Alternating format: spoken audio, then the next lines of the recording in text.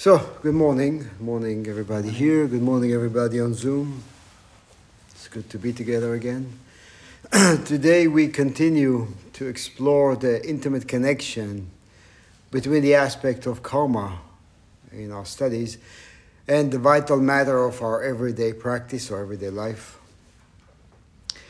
We will first today resume and conclude a chapter 7, from the book we've been working with. The future is open. So we will resume and conclude that chapter and from the most recent study session in which we discussed the creation of suffering. And then we will continue with the thread from a few weeks ago, go back to that, examining the ways we form karmic patterns that blind us from experiencing an open and undetermined future. So, the creation of suffering. The natural, instinctive yearning toward pain is known as kunjung in Tibetan, and in Sanskrit, samudaya. Kun means all or every, and jung means arising. So kunjung means the origin of all. In this case, it means the origin of all defilements, kleshas, which are mental states that cloud the mind and lead to unwholesome actions. So the 5 kleshas: anger, pride, passion, envy, and ignorance. It is also the origin of the 5 skandhas, which are permeated with the kleshas. 5 skandhas form sensation, perception, mental formations, and consciousness.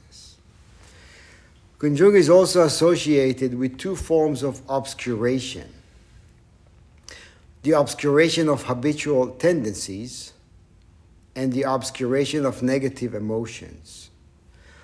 The flickering, which sets off the emotions, acts like the pilot light on your stove, which is always on and sets off all the rest of the burners. Likewise, there is always some flickering waiting to light up any of the skandhas or kleshas, which are ready and waiting to be lit up. And actually feels this way. I think we can all relate to that in some way, that when we feel triggered, there is a sense of something all of a sudden arising, but at the same time, there is a sense of something ancient that's always been there, or been there all along. Both are true.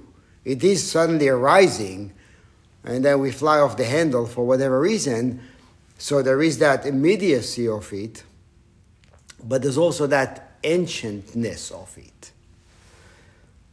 The idea of kunjung, the origin of suffering, is that it progresses. When we project ourselves, we could probably talk about this for a bit in a few minutes, what it means to project ourselves. When we project ourselves into a situation or into a particular world, we begin with a very small and minute shift of attention. And from that, things become enlarged and exaggerated.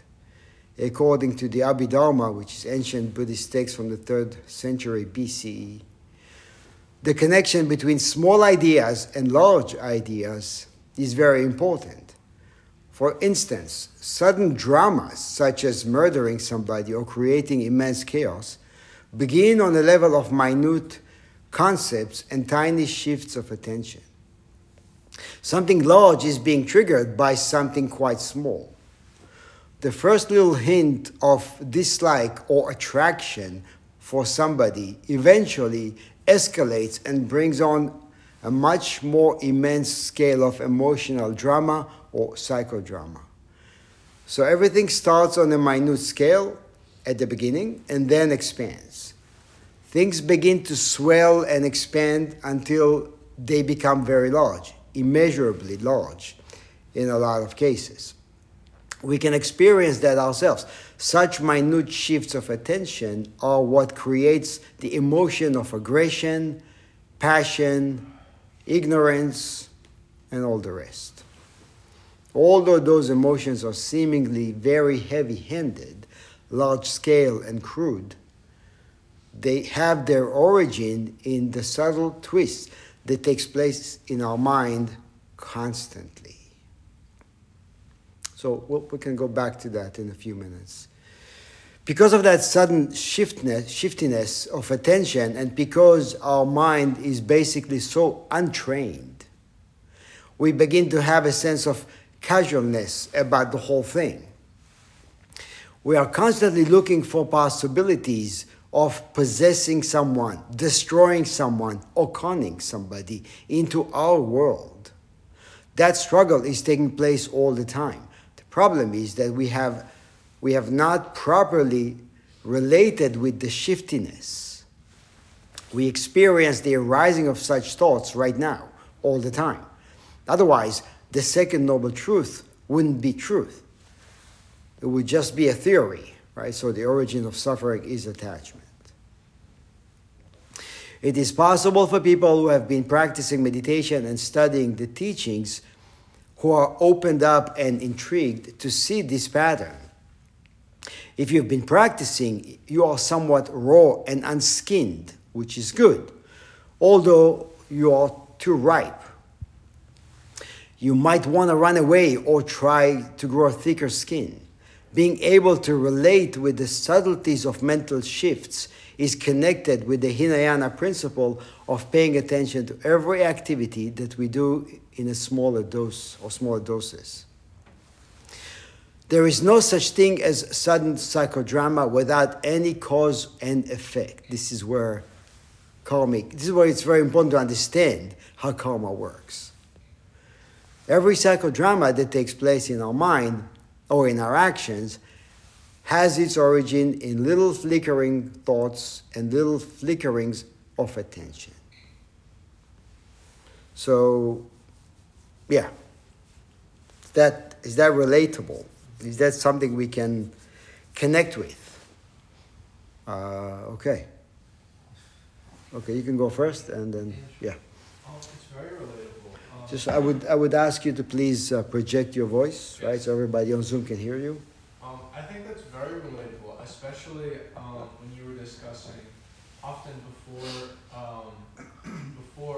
God forbid, like a fit of rage occurs. What can tend to happen is the scene of rage is painted in your imagination before it takes place in action. And as mindful practitioners, I think it's very good advice to be paying attention to, what's painted in your mind. What is your what are the temptations that your imagination is sort of beckoning to you? Because when you recognize it in your mind, you can sit with those thoughts before they become manifested into action. And I think that is a really large key to breaking free of habitual habitual behaviors. So yeah, it is very relatable, and it is very ancient of a system. And in part, it's easy for me to conceptualize it as something like the spirit of rage manifesting within you. And the spirit of rage, of course, is very ancient because people have been angry for a very long time. And yeah, it is very, very relatable what you've read. So one thing, yes, anger is not new, but what this is talking about is our own personal version of it, right? So it's not a general thing; it's very personal because we get triggered, right? When we get triggered, it's all about ourselves, right? So what's ancient is there is that propensity, right? Or that pilot, as he describes here, right? It's always on because there are residual effects, right, that have accumulated over time, and they left some kind of residue, right? It doesn't have to mean anything, but it's there. It doesn't have to become something, right? But it's there, so the potential for that to become something is always there. That doesn't go away for a practitioner. The only difference is that a practitioner may see a fork on the road. Somebody who's not practicing may not be able to see that. There'll be only one way to react to the situation. And that way will be determined by that ancient energy within, or by the pilot. It just comes up, right?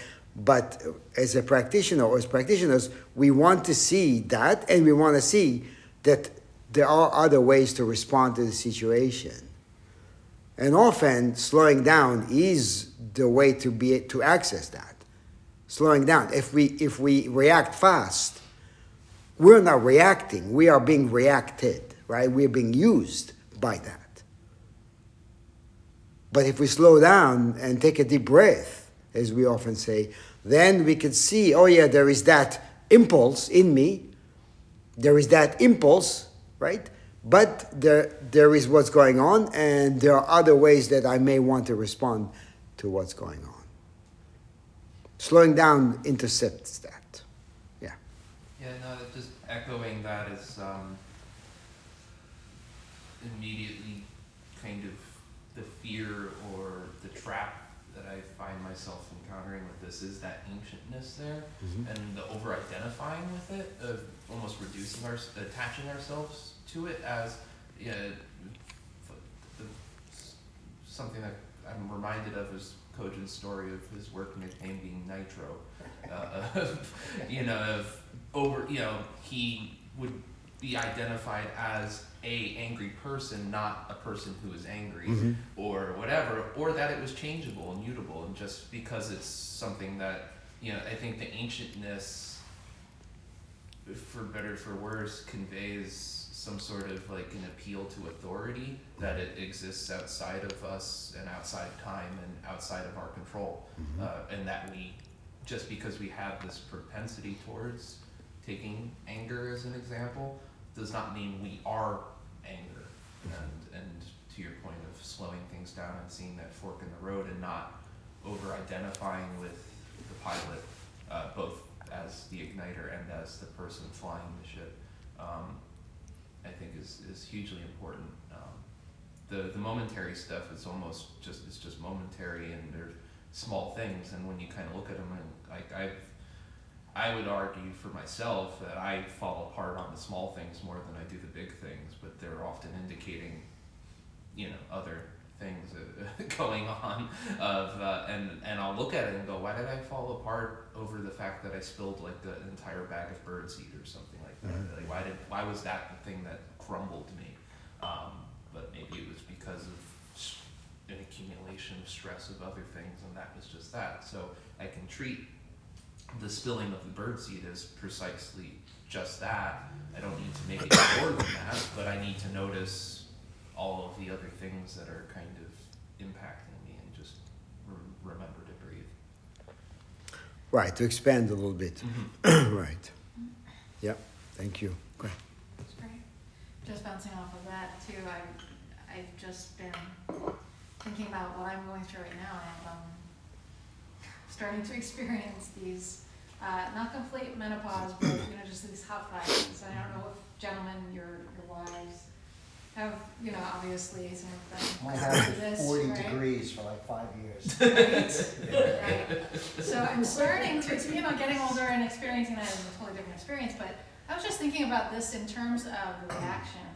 So you can't really help the reaction physically. And I was just thinking, as you were speaking and as Justin was speaking, this heat comes up very, very suddenly. And it just goes into your neck or your chest or whatever. It's like this dragon in you, right? It's like you're a dragon. You've become a dragon and you're going to breathe fire. But you can't help that. But I was just thinking, that's something that your body can't help doing in reaction to something that's happening in balance, right? So if you're at that moment where you can find that, where you can see that there's a balance. I just got this actually. I don't fully understand it, but it's interesting to work with this balance of, this is what's happening, instead of running outside screaming into the snow, you can find a way to, ride it, right? And then maybe see a different way. And that's, I just thought about that, it just thought about that in terms of that. Even those reactions in your body are Yeah. your body's natural attempts of seeking They're equilibrium. looking for, it's Yeah. looking for balance, right? It's Yeah. looking for balance between two hormonal Yeah. objectives, Body right? temperatures. You and know, stuff. so, it's just finding that, remember that emotions also are responses to, hormones Mhm. and adrenaline and fear and all those that are trying to find a balance as well. We're always seeking homeostasis. And so, just seeing it that way might be helpful, and I'm finding that helpful right now, so I like that. Yeah, so it's sudden, but then how do we meet the sudden in a not sudden way, Exactly. right? You know, Right. How do we ride that, right? it is a sudden shift, right? But and you know, what he talks about here is very important, because if we recognize that it all starts on a very minute shift of attention, then attention is the remedy, right?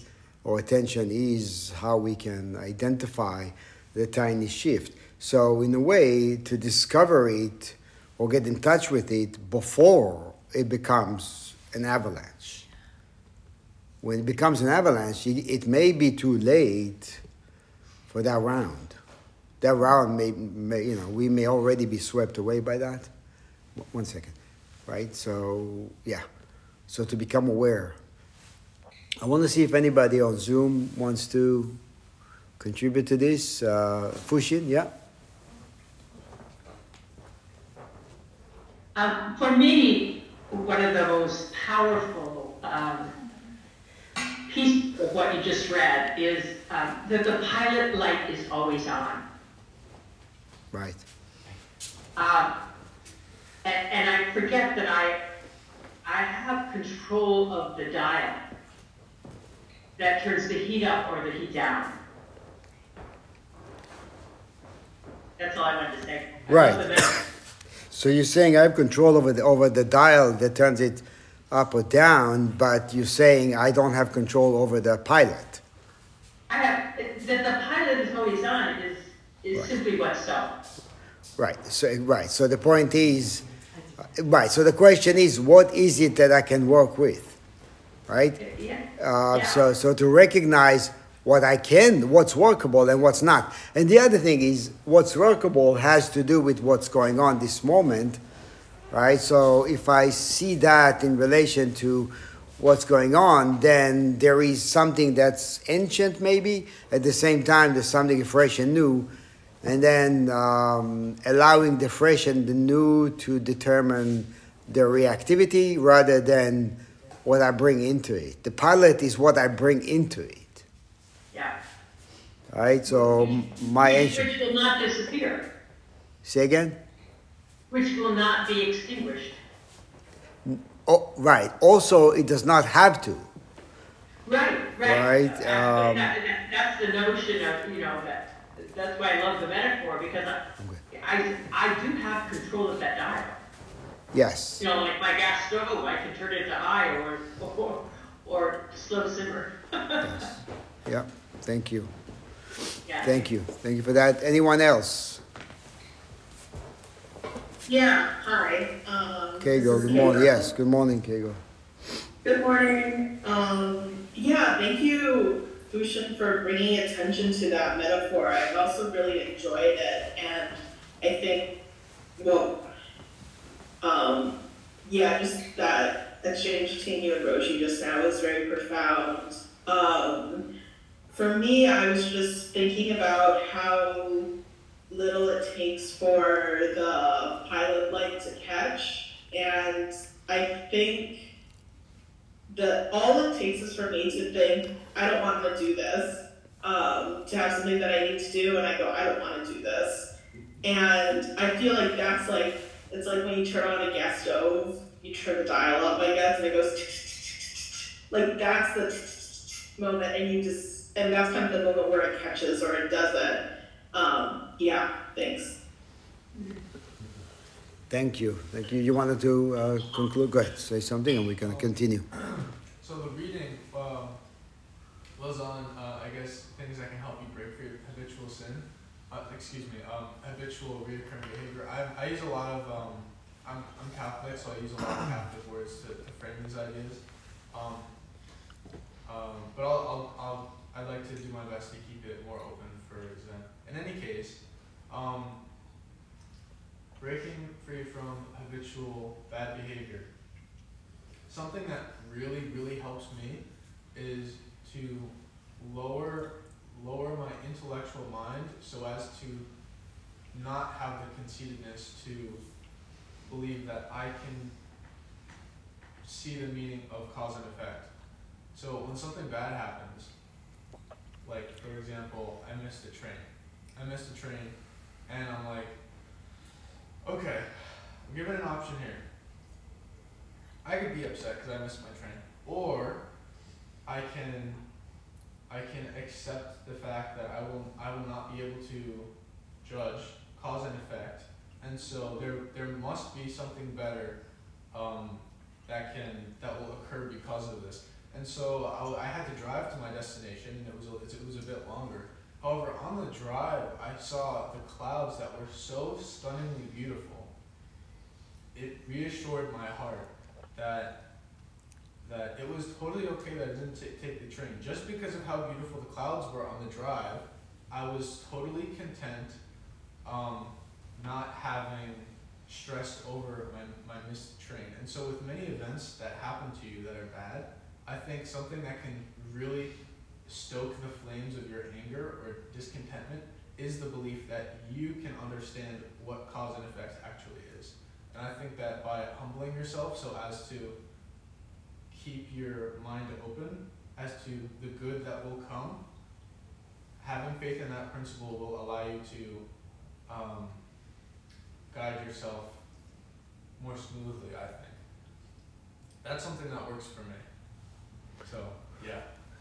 Right, so having faith in something new, in something different, in something that we do not know, right? In new possibilities that may be at this point unknown.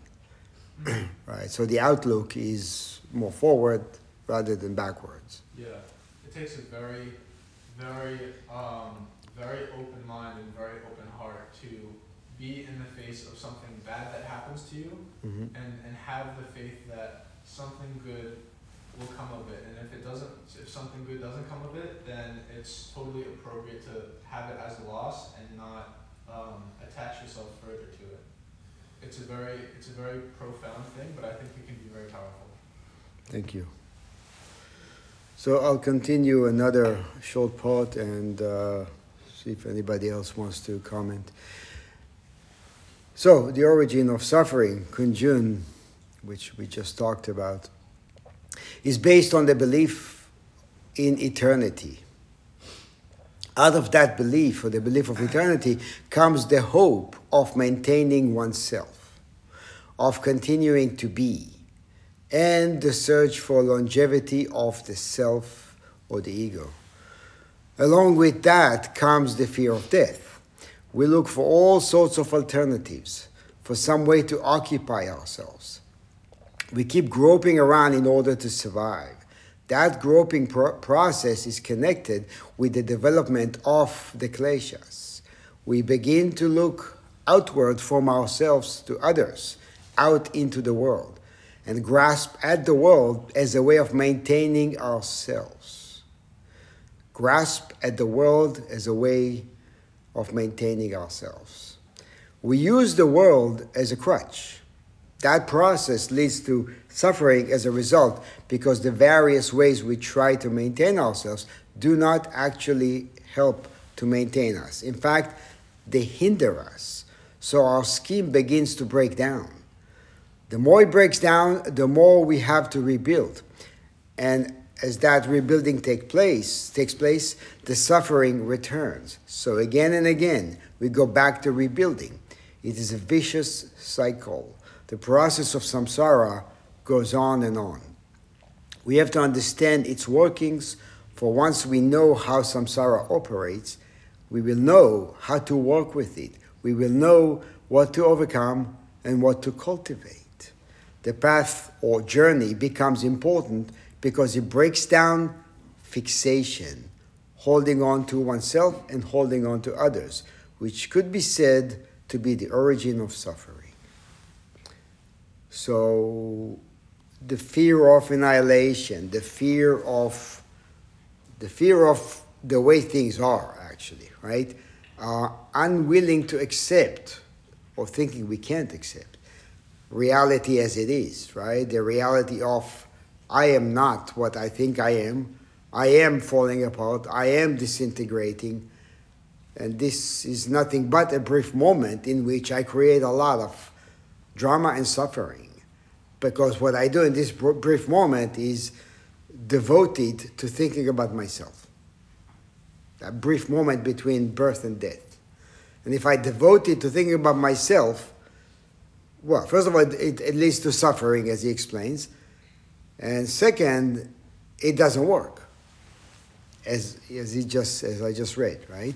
It doesn't work. So it leads to suffering and it's futile. So the more we do it, the more we realize it doesn't work, the more frustrated we become, and the harder we try, as if it has anything to do with not trying hard enough. Right? So I think those are sobering words. Do you think that? Yes. Okay. So, in an effort to live, right, and I'll speak for myself, I try to make sense of things, right? And making sense of things is a very slippery slope because sometimes things don't make sense.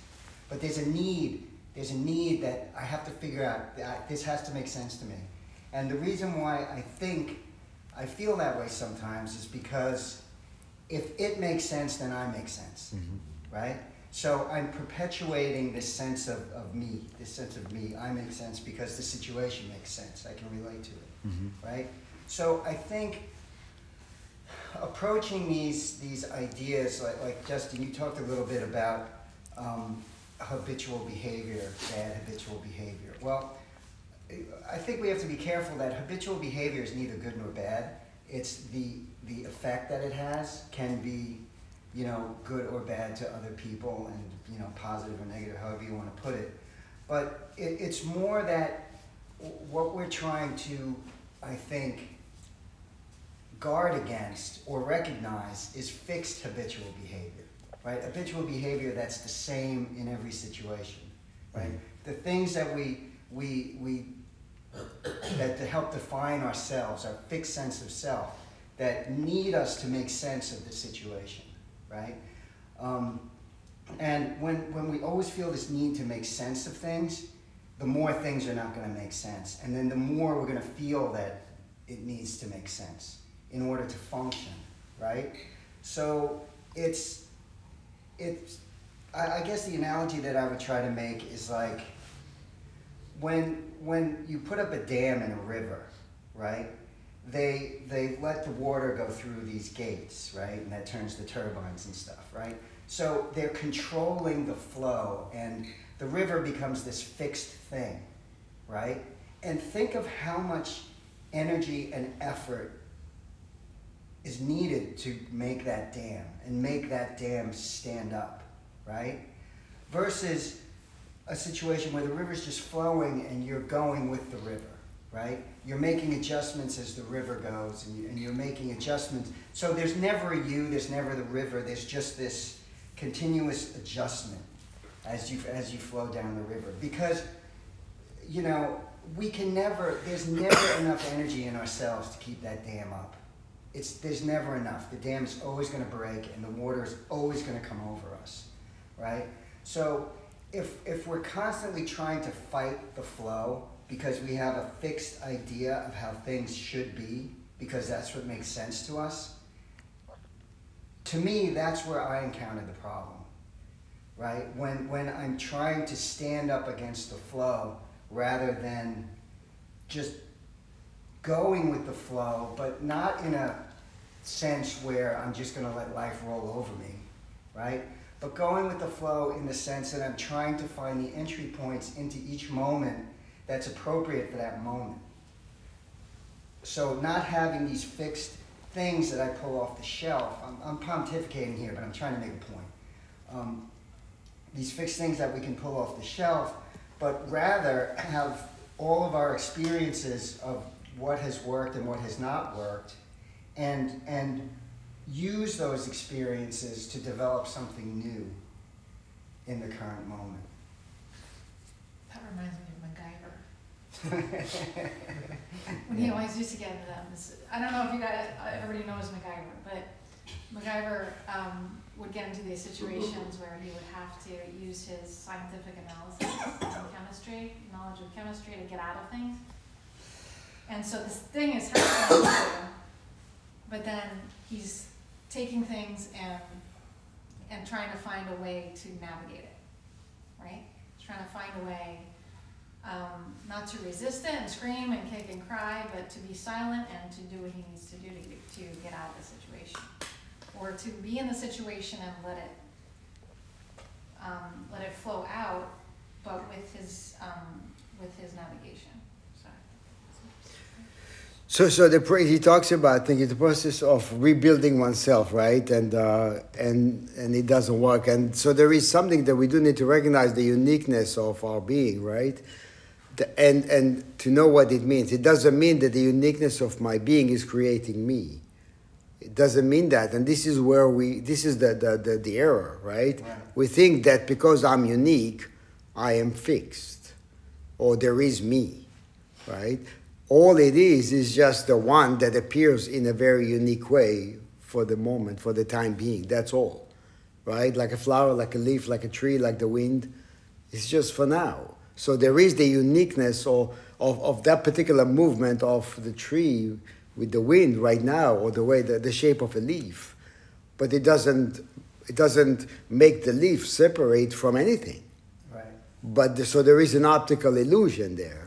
Right? If I only see that, if I see in a narrow way, then the optical illusion is going to tell me that, oh yeah, this is fixed, it's separated. There is someone there, there is something there, a part of everything else. Mm-hmm. And that's the optical illusion we have to get over, or at least expose, right?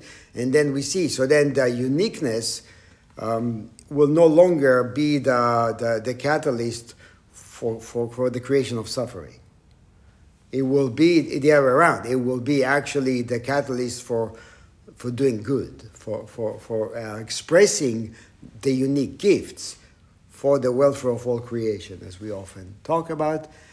But there's got to be a shift of understanding, a shift from something or someone that I want to sustain and keep rebuilding, to realizing that there's nothing there to rebuild.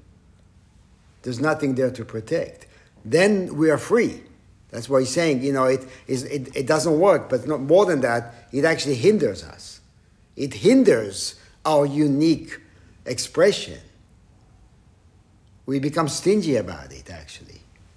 Well, yeah, because we start to, we have the need to define it, to make sense of it. Well, we'll hold on to it. Yeah. And I want you to know who I am. Right. And it becomes very problematic because of that.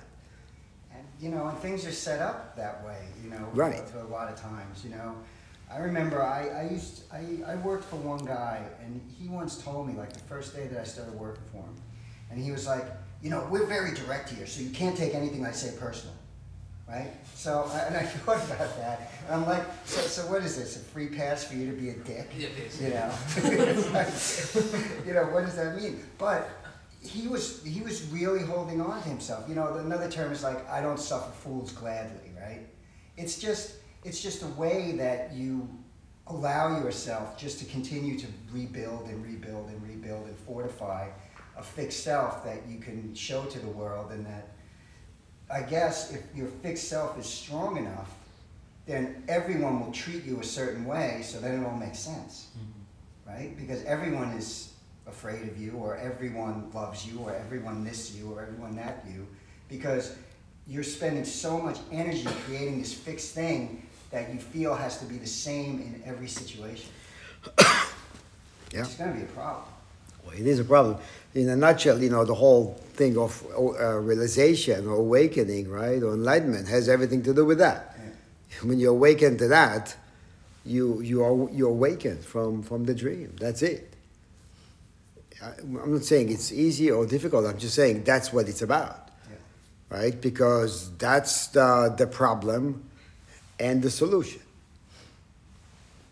So, real quick, because we got to move on. Go ahead. I think another way to phrase that is people form their personalities based upon their karmic trauma. I think that's another way to think about it, and it might be the same idea. I just had that. That's all. Maybe. Work with that. So I'm going to. So this concludes that part of the creation of suffering, or the origin of suffering here as the last line. Now we're going back to a discussion we had a few weeks ago, and I want to read the last paragraph to reignite that, to make the connection. So in terms of the future being open space, there is no security in the future or in the present either. There's no security and there's no entrapment. Actually, this connects to what we just discussed, right? This is what we're looking for, security. It is a free situation, so karma or karmic force has both a very powerful as well as very simple aspect. It is powerful because all things recorded all this recorded psychological neurosis can bounce back at you at any time. At the same time, however, you can take advantage of the present situation on the basis of the inspiration of the future being an open situation. So the attention goes to that. It goes forward, not backwards. So the negative and the positive aspects coexist all the time. Death and birth are happening all the time. And then continuing from that, however, we should remember that karmic force is not an individual entity or an abstract entity at all. It is constant birth, constant death. It is reliving situations all the time. The previous memory of the past renews the present situation constantly. The more of a big deal we make of our security, that much more karmic debt is being created. Right? So the more of a big deal we make of security, because that's the illusion of security needs that. It needs to rely on karmic entanglements or karmic streams, because that's the only place to find it, right? That's the only place that there is something there or there is contents, because the future being open doesn't have it yet. So we go back. That much more karmic debt is being created. How you relate with the past also affects how heavy the debt becomes. Whether you regard what you did in the past as light or heavy is your attitude, your concept. Situations are just neutral. They don't remain particularly light or heavy. We determine that by how we color a situation. Or it is being determined by the way we color it. We may not know that we color it, actually. Right? We may not know that we paint it in green. All we see is green. But we don't see that it became green because of me. Right? Or this person became that because of me, not because of the person. Because I've painted the person in such a color, such colors, or array of colors, and that gives me a particular image of the person, which may have nothing to do with the person. But my attention is not on the person, it is on me and what I brought with me to the meeting with this person. So in reality, the non-existence of the present situation, the unconditional aspect of the present situation, is the real seed of the future. The non-existence of the present situation, the unconditional aspect of the present situation, is the real seed of the future. May not be what we experience, not because it's not so, because we are unable to see that our attention is not there. So we keep sowing the same seeds and keep meeting the same fruit in a way. And that aspect of the present has nothing to do with karma at all. It's open space. That's precisely the reason why we could attain enlightenment or why we could regress. It's purely up to us. Right? Because if it wasn't like that, there will be no enlightenment. There will be no awakening. There will be nothing new. There will be nothing else. It'll be just broken record again and again and again. To explain this idea of unconditionality a little bit further, if you do something believing in your separateness, then the consequence of that will be to automatically strengthen that separateness. But if, for a moment, you do something that is not based on the belief of separateness, if it's not based on thoughts that have any kind of prerequisite or dependency, then your activity ceases to be karmic. If you have an open mind without thoughts or without conceptualization, or even if there are thoughts without creating separateness, that doesn't breed any more karma. That is meditative mind. That's a meditative mind. Why is he saying that? Hang on one second.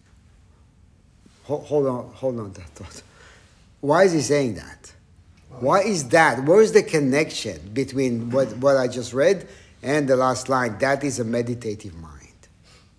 Because he's saying not to bring anything with you to the situation. Like, don't fill the situation with you. Let the situation fill you. Right? Because that meditative mind is the openness to what's happening. Yeah. Free of the fixed manifestations and the conclusions that we would draw. Free of separateness, I guess. What's a meditative mind? Yeah. Flexible. Flexible, okay. Say more. It can go in one direction and quickly see that it's not the right direction and quickly shift to a different direction or a different thought that's appropriate that will help you act in a situation. What makes it flexible? It's not afraid. It's curious. It's alive. Be non-judgmental. What? Non-judgmental. Non-judgmental. Right, okay, non-judgmental, flexible, adaptable, right, ready, right? There's one alert. There's one aspect that that underlying all that, right? And it's the aspect of not knowing. Meditative mind is a mind of an idiot, right? That's the good idiot, right? So that's meditative mind is a mind that does not know, but it's also a mind that doesn't need to know, doesn't insist on knowing. Otherwise, it's not going to be wide open, and everything you said will be conditional, right? The flexibility will be conditional. Or there will be other elements there, right? So a mind that does not know, of course, will be flexible because it doesn't know, right? So if this door opens up, it's not going to say, well, the other one should have opened up. Why is this opening up? I knew, going into this moment, I knew that this door should have been the one to open. How come this one is opening? So I'm going to go and break down that door because based on my knowing, that's where I need to go. So then there's no more flexibility. Great. But if it's, a flexible mind can only be based on prior knowledge. You can't have, if I'm a 2-year-old, I don't know all the possible outcomes. But if I've lived a bit I can anticipate some of the possible outcomes. Yeah, my brain can come. Right. So what you're talking about So, is I'm sorry for a second. Yeah. For that door, as an adult who Right. has lived, I can expect that it's possible that any of the doors inside could open. And because I know from prior experience, something friendly comes out or something not so friendly comes out, my prior knowledge guides me to react. right. We're not talking about an impulse to not touch a hot stove. That's different. We're not talking about protecting the organism. We're talking about what we have created over time as threats in our mind. What we perceive as threat is a lot more than that, right? It's not just hot stove, I'm not going to touch it because I'm going to get burned, right? I'm going to get burned in many other emotional, psychological ways because I've created something very fixed that I walk around with and I defend tooth and nail. That's what we're talking about. We're talking about the idea of self. We're not talking about the survival of the being, the physical being. So those are very different things. So to be able to discern, often we need a lot of practice to be able to discern between what is actually a threat and what is not a threat. Right? If somebody sticks out the finger to somebody else, they may perceive it as a threat and may react as if it is a threat.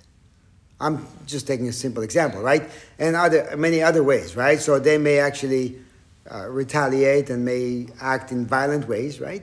Because they feel threatened. People feel threatened for many reasons, but the question is, am I protecting this body, right? Or am I protecting an illusion? Am I protecting an idea of self? Am I protecting the ego? That's the question. It's a question of discernment. Can I comment? Sure. But the reason the finger was threatening was because the last time that finger came out, he got hurt or she got hurt. So it's prior experience. Prior experience is knowledge. Yes, so then the question is, yes, in the past something happened. And I'm associating it. Right, so then the association can become a wall that blinds me from seeing that although in the past something happened, right now it's not happening. Right. But in my mind it's happening. So my mind, as we just read, my mind is replaying that. So what I'm reacting to is actually the past, not the present. So I'm not seeing this as an open situation anymore. I'm seeing it as a closed, fixed, predetermined moment. So this is very personal, like everything in practice, which we have to examine on the go. And we have to even ask the question, is it? Not it is. Saying it is not open. The future is not open. So in a way, the more we live, the less open it is. The more we live, the more we die. The older we are, the more dead we are before we die. So we have to find our way back home. Because the more we live, the more we accumulate stuff from the past. And the less we're able to move freely in life and see openness or open opportunities. So, but yeah, it's an important point of discernment, what you're saying. It is very important. Yeah. The wheel can keep spinning in the mud, is what we're saying. And then we don't go anywhere, and then we don't do anything different because of our knowledge from the past. So if we fix something in our minds as bad, then we're not open to the possibility that I could see this in a different way. And instead of thinking, this happened to me, this happened to me, this happened to me, this happened to me. Constant. And it just goes further and further into the mud until you can't get out. And what we're trying to do here is get out, I think partially is to get out of that mud and to say, well, let's talk about what this is now and not what it was to me in the past.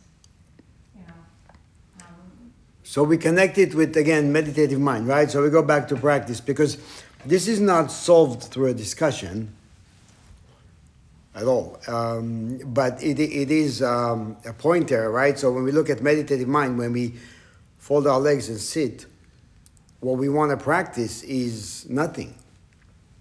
We want to be intentional about that. We want to be intentional of, I am practicing nothing. Which means I'm putting aside everything, right? All this stuff. And I am not sitting here and then reliving situations again and again and concocting the same stuff for the future. That's not the cultivation of a meditative mind. That's the cultivation of karmic entanglements, right? So I'm actually maintaining myself as the one who will create further karmic entanglements based on what was in the past. And then the groove is already set. The course is set. Nothing changes. Meditative mind is a mind that does not know anything. Again, it's not that it doesn't know how to protect itself as the organism protects itself. But that doesn't require much because it takes care of itself. We can look at animals and learn how to be from animals. 1 second. It was just, Yeah. I want you to reread something. Yes. Okay. The sentence, it was towards the end, the sentence ended with, and then your behavior ceases to be karmic. Mm-hmm. It's a very interesting sentence, very interesting idea. Ended with. Right. So he's saying, if for a moment you do something that is not based on belief of separateness, is not based on thought, they have any kind of prerequisite or dependency, then your activity ceases to be karmic because it's brand new. It's not based on anything, right? It's based on continuity. And continuity is interconnectedness, right? Continuity means everything connects to everything. So it's no longer me, the one who did this in the past, or the one who was hurt by that in the past. It's open. I interpret that as something sort of like spontaneous intuition because it's not consciously rationalizing something, but when you lower your something like when, I'm not sure if this is quite it, but I kind of interpret that as if you lower your rationality and you humble your mind, then you can gain this natural sense of intuition that comes about you that can inform you on how to act properly. That's kind of how I do it. Yeah, it does talk further down about that, about intuition and thought or intellect. All of it has to be included, right? Yeah. All of it has to be included in the way we meet the moment. Yes? I think about how in the past several years I've been so, intellectually self-aware. I've almost prided myself on intellectual self-awareness and how I think it has helped in my life to be intellectually self-aware and aware of situations. But I still find myself in so many times where I'm just in a situation where I even know that I'm acting like a fool. And I can't help but act like a fool. Like I'm aware. I'm like, wow, I'm really acting in a way, and there is still something in me that has to hold on.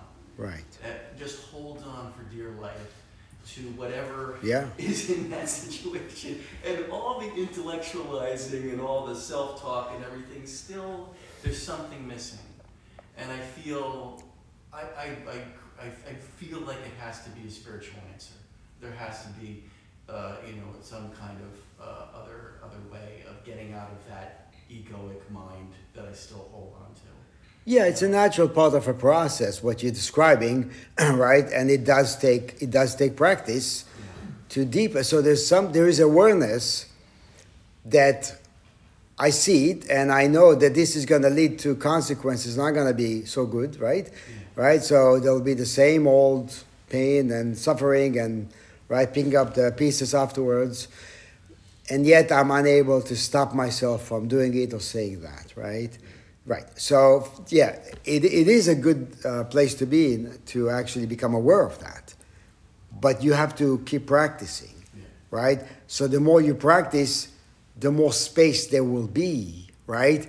And then you'll be able to do something else, right? To catch yourself. So in a way, to catch yourself sooner, right? Before it starts, because there is a point, as I was saying before, the avalanche already is happening.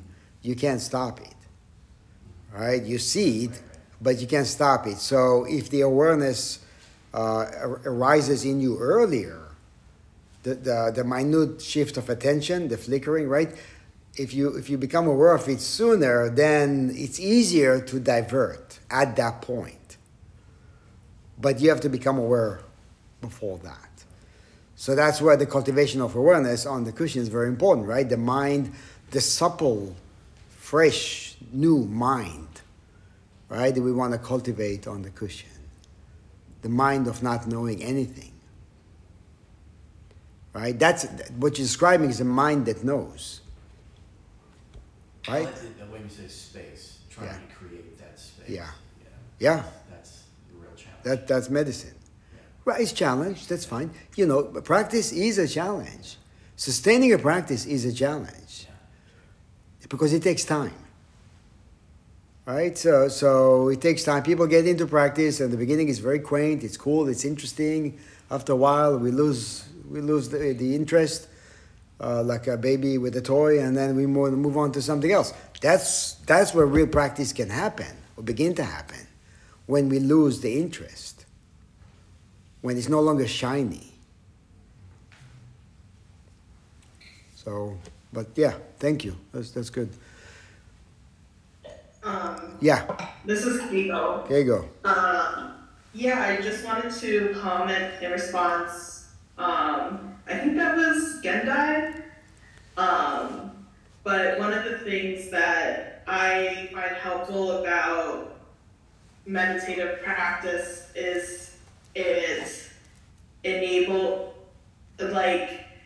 it creates a space where I feel my awareness being raised, but I become self-aware in a way that is separated from self-punishment or like embarrassment. So I'll notice things, like I'll notice things about the way that I'm moving through my life, and I'll become aware of certain patterns that are happening. But I find in a meditative mind, often if I become aware of something, it's quite painful because I'm like, oh, why didn't I know that? But when I'm in a meditative state, it's like, well, why would I know that? And I guess I know it now, but so yeah, that's been helpful. Thank you. Thank you for that. I'm going to read some more, and then we'll have more time to discuss. Karma is purely based on the mind's creation of duality. Whatever area is covered by mind's duality is karmic situation, with karmic debt and consequences. Anything that is beyond mind's creation ceases to become a karmic situation. The path of meditation was developed by people who are beyond the karmic situation, and we are following that example, which is free from karmic debt. Following that path, there is some kind of automatic fulfillment.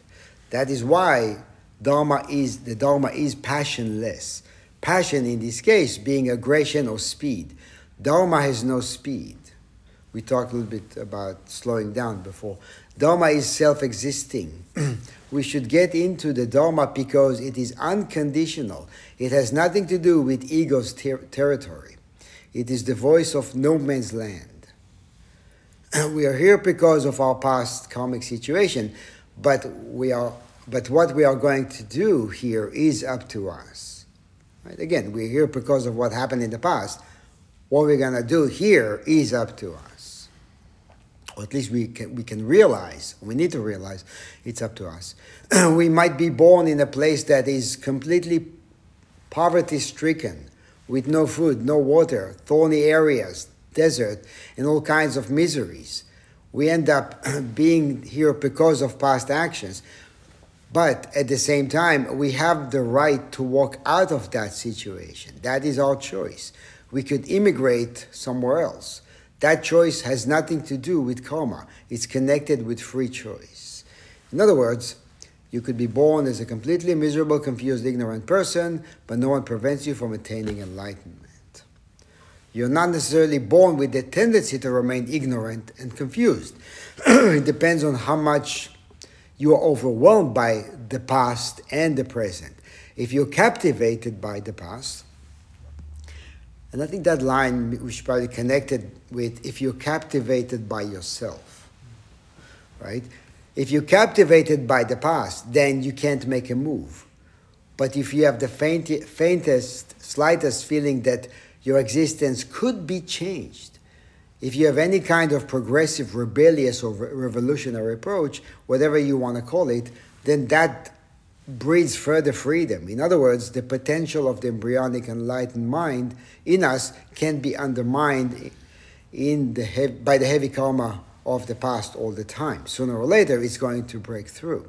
So we're not entrapped in karma. There is free choice from that point of view. So again, not to be, and that's why I made a connection, not to be enamored by ourselves.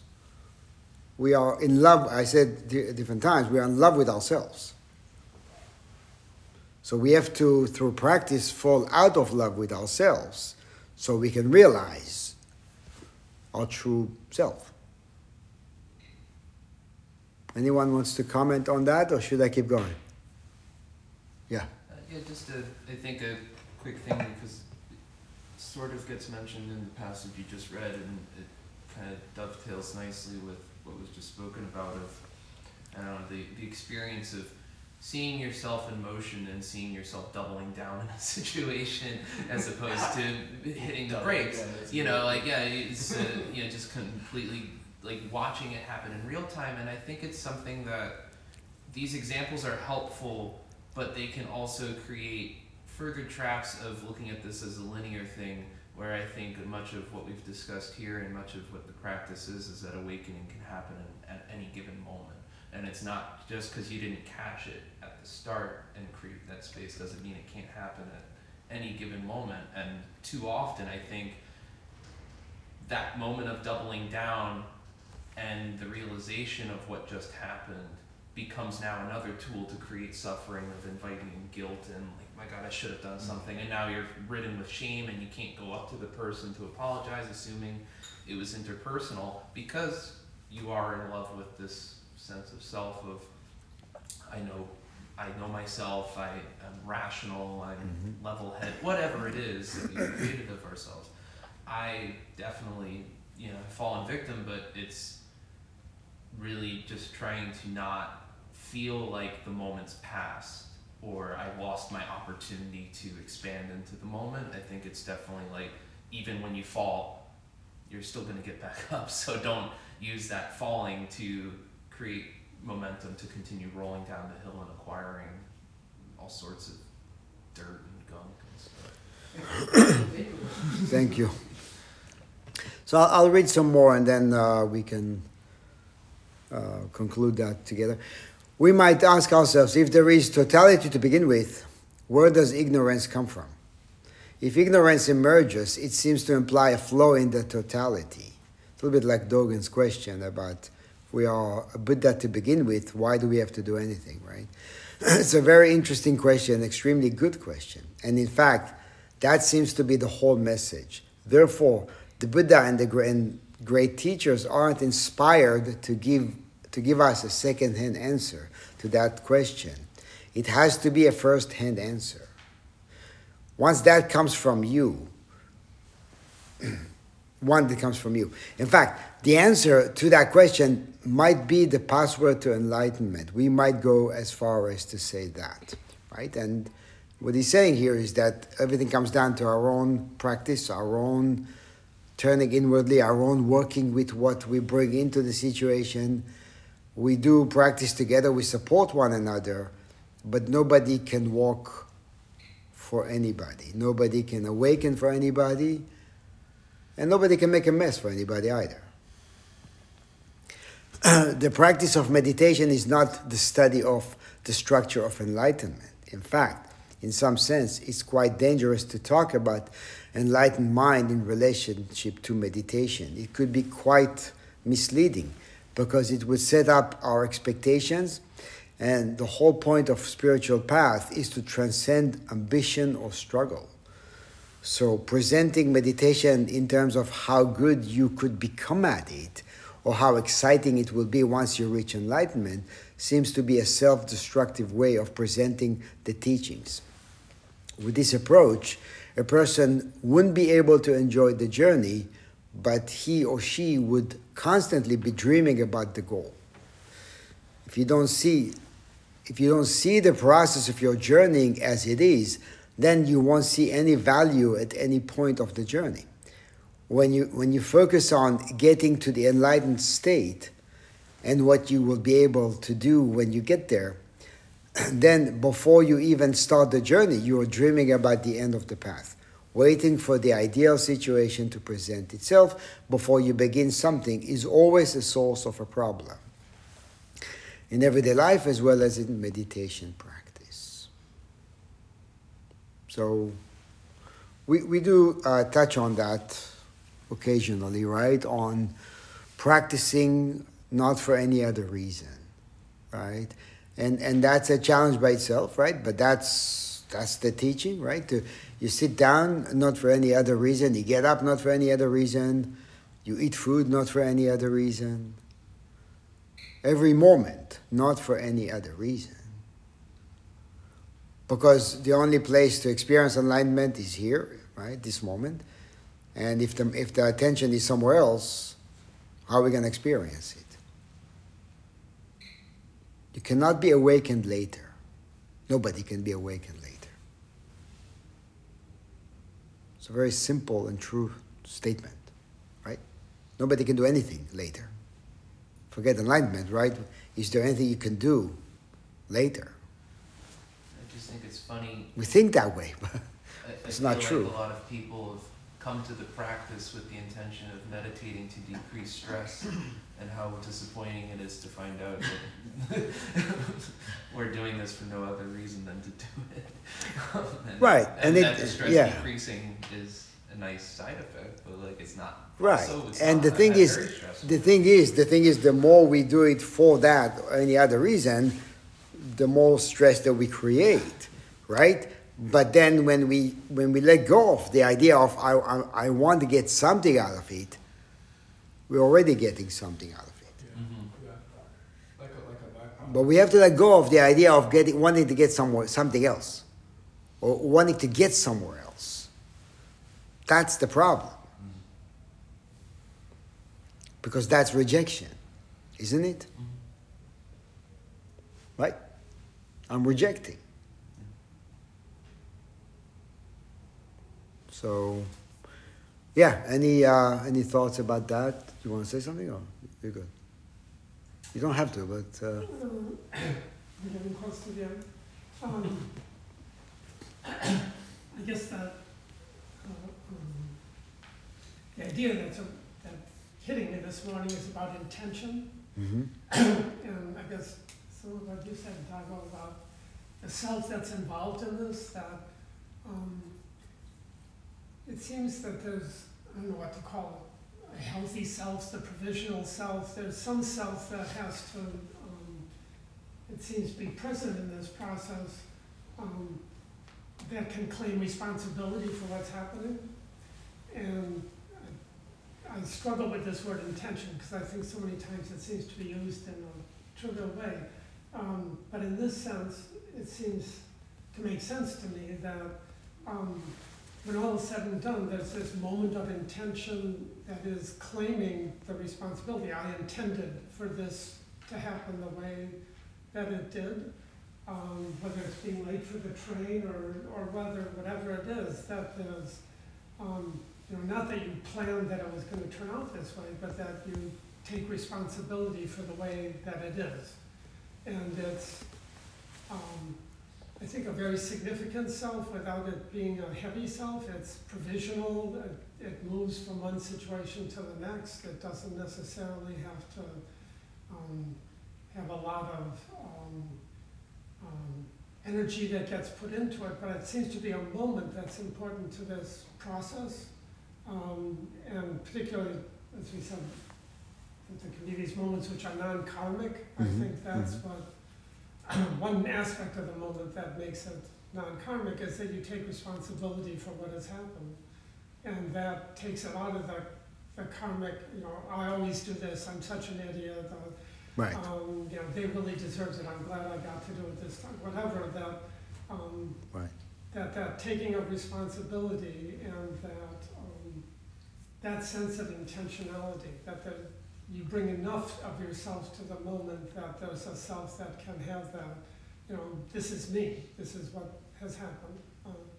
And it's somehow that seems to soften some of that habitual stuff that we've been talking about, that I think the more that we take responsibility, the more we can enter into that sense of the habit as just being somehow so negative, whatever. Anyway, that's what's spinning around. Right. So intentionality about being, about intentionality about this, right? About meeting this,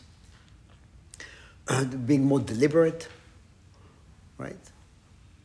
Yeah, and having that moment of, that it doesn't have to be there, it doesn't have to be this sort of setting an intention before you do something, that's when I get problems with intention, but that sense that, I'm doing this with awareness of what's happening, Right, and my role in it, and I have a role in it. Right. So it's an alive intention, right? It's not about anything else. It's alive. Right. Right. And it's also not fixed. It's not static in terms of the heavy me. And it's not desire, really. No. It's at the other end. It's not at the... Right. Right, because it's not about anything else. It's not about a future possession to have or place. Yeah. Okay. Thank you. Okay, anyone else before we conclude? I think we'll get. Yes. But, okay. It just reminds me, I think this was in Suzuki's on My Beginner's Mind. He talks about how when you're trying to, do the whole enlightenment thing, you're trying to, it's funny because when, he said something like those who have enlightenment, realize that it's not really anything in particular at all. And I do feel like I can sense that things about how I live my life have changed over the years of practice. And I'm very grateful for that. And also simultaneously, it feels very normal. And I feel like it's just part of practicing is the sense of gratitude and also just a sense of contentment and satisfaction. And just a kind of respecting of yourself in the moment. Because I can feel that something has changed, but it hasn't changed because I try so much harder than I did before. And I'm really making sure that I am I don't know, that I'm really trying to do something every moment that I wasn't doing before. It just is. And it's just a gift of contentment. Yeah. Yeah, a gift of contentment. Thank you for that. Okay, so to be continued. Let's finish with the 4 vows, please. Page 1. Bodhisattvas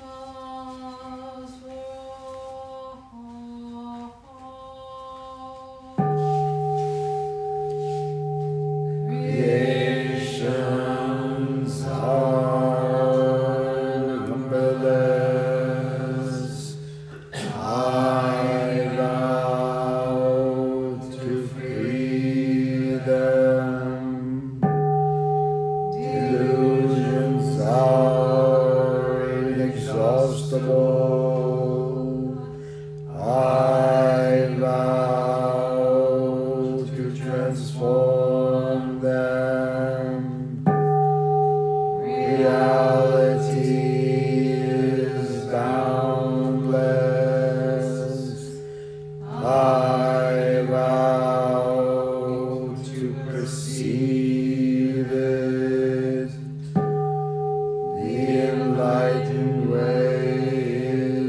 unsurpassable.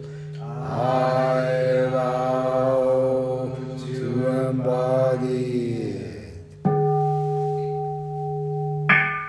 Let me respectfully remind you, life and death are supreme importance. Time swiftly passes by and opportunity is lost. Each of us must strive